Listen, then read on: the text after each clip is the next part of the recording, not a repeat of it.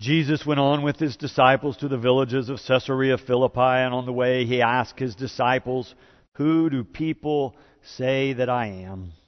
And they answered him, "John the Baptist, and others Elijah, and still others one of the prophets." He asked them, "But who do you say that I am?" Peter answered him, "You are the Messiah." And he sternly ordered them not to tell anyone about him. Then he began to teach them that the Son of Man must undergo great suffering and be rejected by the elders, the chief priests, and the scribes, and be killed, and after 3 days rise again. He said all this quite openly, and Peter took him aside and began to rebuke him. But turning and looking at his disciples, he rebuked Peter and said, "Get behind me, Satan, for you are setting your mind not on divine things, but on human things." He called the crowd with his disciples and said to them, "If any want to become my followers, let them deny themselves and take up their cross and follow me. For those who want to save their life will lose it, and those who lose their life for my sake and for the sake of the gospel will save it. For what will it profit them to gain the whole world and forfeit their life? Indeed, what can they give in return for their life? Those who are ashamed of me and my words in this adulterous and sinful generation, of them the Son of Man will also be ashamed when he comes in the glory of his Father with the holy angels." This is the word of God for the people of God. Thanks be to God.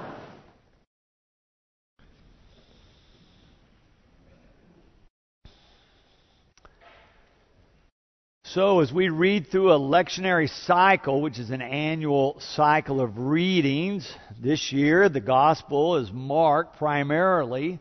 We've already touched on this lection 2 other times. Portions of this same passage have been the appointed readings. Clearly, those who are selecting Gospel passages that are important for us to know and hear believe this is one of the critical passages if we are going to understand the Gospel. And it's not only repeated in the lectionary. Jesus shares this teaching about what it means for him to take on the title of Messiah or Christ, not once, not twice, but 3 different times in the Gospel as Mark tells the story. It's important for us to grasp what Jesus is talking about. It is one of those passages so challenging that we have to hear it more than once if we're ever going to hope to understand it, or more importantly, to internalize it. It is one thing to hear someone read about sacrifice, or to hear Jesus saying that he is going to sacrifice. It's something altogether different for one of us to say we're going to follow him. To say we're willing to sacrifice. We are willing to endure suffering on behalf of our faith, on behalf of love of God and love of neighbor. Jesus introduces the topic in the reading today with 2 questions. The first one, much easier. He says to the disciples, "Who do people say that I am?" And several of them give answers. The second question is harder and more pointed. Who do you say that I am? And at that point, there's only one answer. Peter answers, "You are the Messiah." All the other disciples seem to get very quiet. Nobody else seems to be ready to speak. It made me think of times when I've been in church meetings and all the business of the meeting is completed, and I sometimes say, "Is there anybody here who would like to close us in prayer?" It gets very quiet. Lots of people look down at that point. Most of us don't like to speak in public. We don't like to pray in public either. We don't like to be put on the spot to speak about our faith. It can be a very challenging thing to do. Perhaps the disciples are feeling that way in our story when Jesus asks them, "Who do you say that I am?" Just a couple of weeks ago, I was sharing with the program staff that I'm going to have a 36 days of prayer booklet that we can use during our stewardship campaign this year. I'll start it next week during the State of the Church address that we'll do during the 9:30 hour over in Jubilee. Everyone's invited. That'll be prayer day 1. And then we'll have 36 days of prayer as we go through October and think about Boston Avenue and our role in it and the future of the church and where we are going. But I shared with the program staff that I was going to be doing this, and I said, if any of you would like to write prayers, I'd like to have them in a week. Next week, I checked with Belinda Clanton, my assistant, and I said, how many prayers do we have?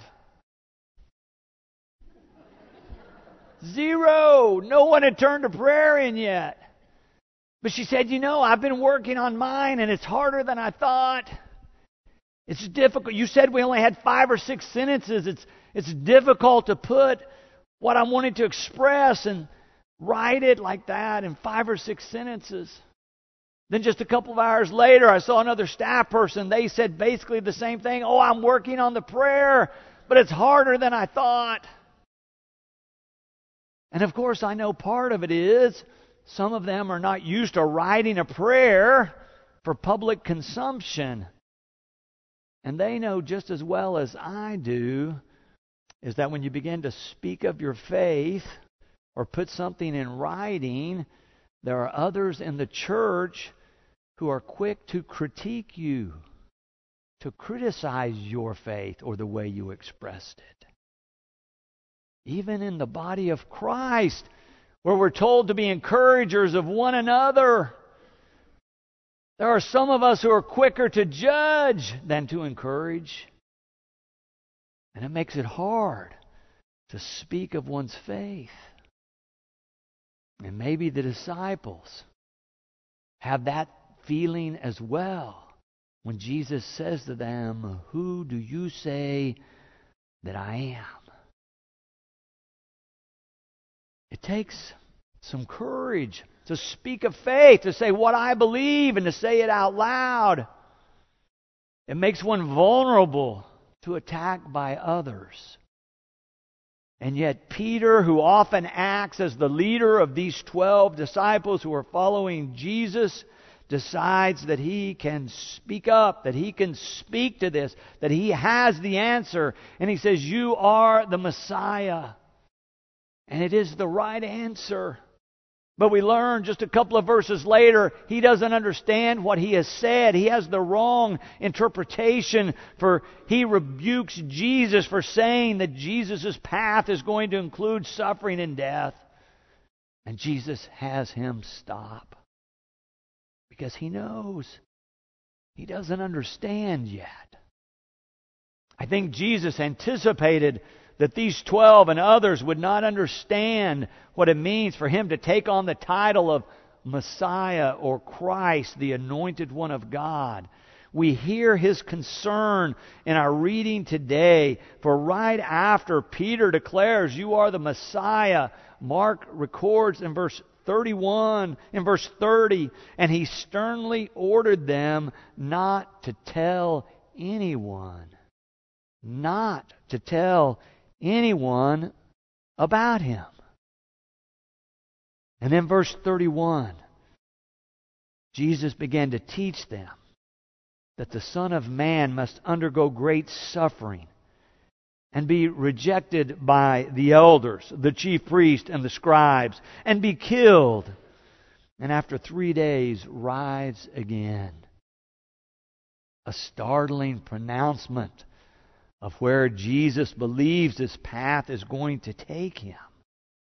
He says he must undergo great suffering. He's going to be rejected and killed.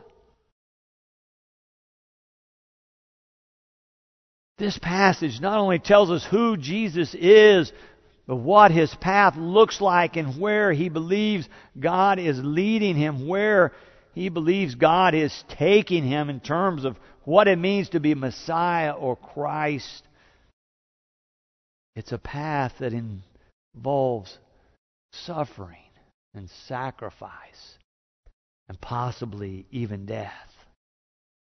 And yet, this path, Jesus says, leads to life, to resurrection, that this is the way to fullness of life. This is the way to experience all that God intends for each of us. But it's interesting, and I want us to notice that Jesus says, as He accepts this title, that He must do this. But then just a few verses later, when He calls the crowd together, He says, if any want to be my follower, let them come. It's not so much a command as an invitation. See if you can hear it. It's in verse 34 as Mark writes, Jesus called the crowd with His disciples and said to them, if any want to become my followers, let them deny themselves and take up their cross and follow me. It's an invitation to be a follower of Christ. It's not a command. You don't have to. You're not commanded. You're invited to come and follow if you want to know the fullness of life that God intends. It is a challenging invitation, but one about which we must make a decision. Sometimes it's hard to decide to follow. And yet you are invited to follow Him so that you might find new life. That you might find a life bigger than yourself. And Jesus says the way to do that is the way of denying self. It's letting go of the ego. It's letting go of self and the rights and the privileges that you think you deserve. It's a willingness to give one's life and energy and talent to God. And to say to God, use me as you will. Lead me where you will. Employ me as you will. I am ready to be a faithful follower, come what may. I had a friend in another church where I was pastoring who was a very earnest Christian. She was serious about her faith. She knew the Scriptures. She lived a life of service. And yet she struggled with this idea of giving her whole self to God or surrendering her whole life to God, wondering if that might lead her to a place she did not want to go. We had several discussions about it. And then she came to me one day and said, I've found a book that I've been reading that's really helped. And she gave me a copy. It was by a guy named Francois Fénelon. He wrote in the 1600s in France. He was an archbishop of the church. We have this collection of letters that he wrote to people that were living in the court of King Louis XIV. And yet we're trying to live as Christians, but we're struggling a good deal and suffering and trying to understand where God was leading them and what God wanted them to do. We have the correspondence from Fénelon's side where he's talking to them and writing to them about this idea of self-denial and sacrifice as they struggle with it. It amazes me that he's writing hundreds of years ago, and yet when I read it, it seems very relevant to today. I want to read you just a few of the letters he wrote to them. One letter is entitled, Surrender is not a heroic sacrifice, but a simple sinking into the will of God. It goes like this. He says, we tend to think of surrender as that great thing we do when we want to show God how much we love Him and how heroically we're willing to sacrifice everything. But a true surrender to God has nothing to do with such flattering descriptions as that. Let me tell you what real surrender is. It is simply resting in the love of God as a little baby rests in its mother's arms. Or this comes from another one of his letters. He writes, when it comes to accomplishing things for God, you will find that high aspirations, enthusiastic feelings, careful planning, and being able to express yourself well are not worth very much. Well, that's kind of mean to say to a preacher. He goes on to say the important thing is absolute surrender to God. Living in this blessed way involves a continual death, which is known to very few. But it is in this position that you can be really effective for God. On the other hand, if the old self gets its way, we end up talking forever. We discuss 1,000 different possibilities. We are constantly afraid of not saying or doing enough. We get angry, excited, exhausted, distracted, and finally make no headway at all. Then he's writing to this person. He gets so personal. He says, I am saying this because I have noticed a tendency in you to talk about problems rather than abandoning yourself to God and leaving your problems with Him. And you will be better off, both physically and spiritually, when you quietly place everything in God's hands. Then he ends that particular letter with these wise words. Do not allow yourself to be troubled and perplexed when you see people being unreasonable and unjust. Rest in the peace of the bosom of God. Be content to do whatever you feel you should quietly and gently. And don't worry about anything else. Just one more. This one's only 10 sentences long. The whole letter, it's entitled, The True Source of Peace is in the Surrender of the Will. He writes, live in continued peace.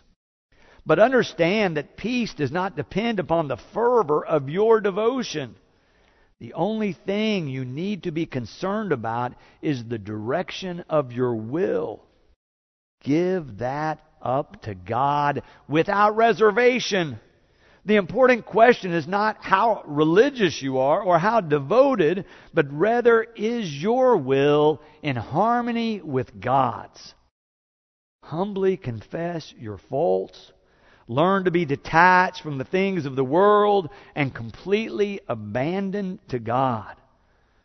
Love God more than yourself and God's glory more than your life. The least you can do is to desire and ask for such a love. God will then pour out upon you that special love which only His children know, and He will give you His peace. I think Fain alone understood and gives us a broader understanding of this whole idea of surrendering oneself to God, of denying oneself on behalf of one's desire to follow Christ.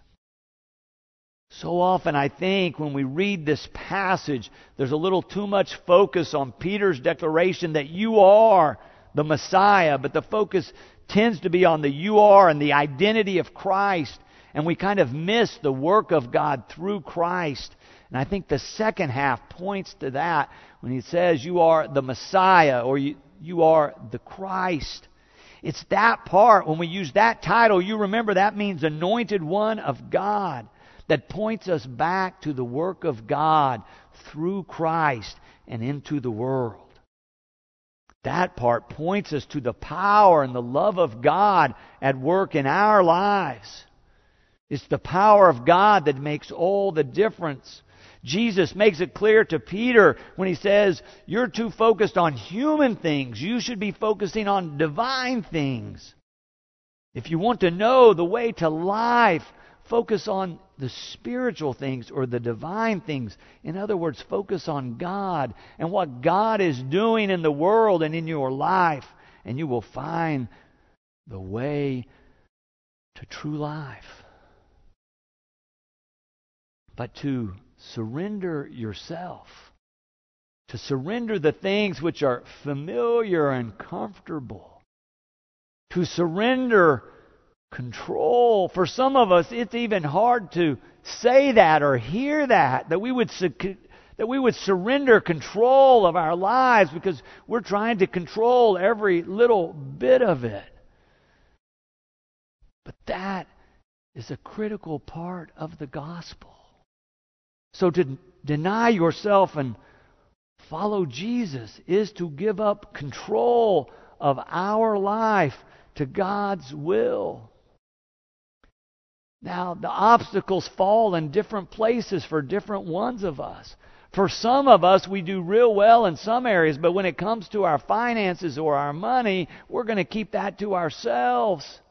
We are not ready to risk saying, God, I would give this all to you. Just show me the way. Show me what you want me to do, and I'm ready to do it. We want to hang on to control of that part of our lives. Or for others of us, it's relationships. We're trying to control all of our relationships and control the people with whom we are in relationship. And often that moves into unhealthy behavior and manipulation and dishonesty as we're trying to run things in our lives and control everyone around us.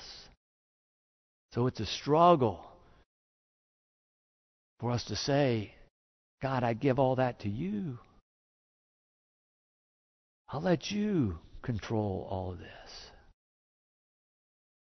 For others, it's not that so much. It's a wound that we're carrying, a time that we've been wounded or hurt or broken, and we kind of hang on to that for years and years and years, and we'll never give that to God. And so it continues to be a burden to us. Or in some cases, we've tried to give that to God, and it just seems to be clinging to us, and we can't get rid of it. Even though we're trying to let go, we're struggling and we're wondering, why doesn't God take care of this? Where is God in all of this? And so at that point, it can be really difficult to say, I give it to you, God. I'll let you take care of this.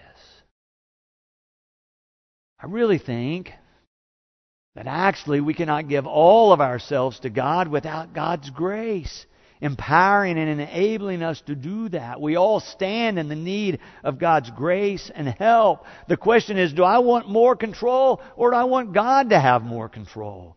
Or to use a phrase from Paul, do I want just me, or do I want Christ in me? It really makes a difference which way you decide to go. To follow Jesus, we have to decide to trust God. We have to decide that we can count on God, that God really is trustworthy, and that God will be with us through it all. It's a decision of faith, empowered by God's Holy Spirit in our lives. I was talking to a friend recently. She was saying, I feel like I'm right on the edge, like I'm just right on the edge of the cliff and I might go over at any time. And she said, that's really scary. And then she said, but when I remember that God's leading me, then even if I go over the edge, that would be great, because I would experience more of God and I would have to trust God more and I would get to experience all that God wants for me. And I thought, what a beautiful testimony of faith. May it be so for all of us. Amen.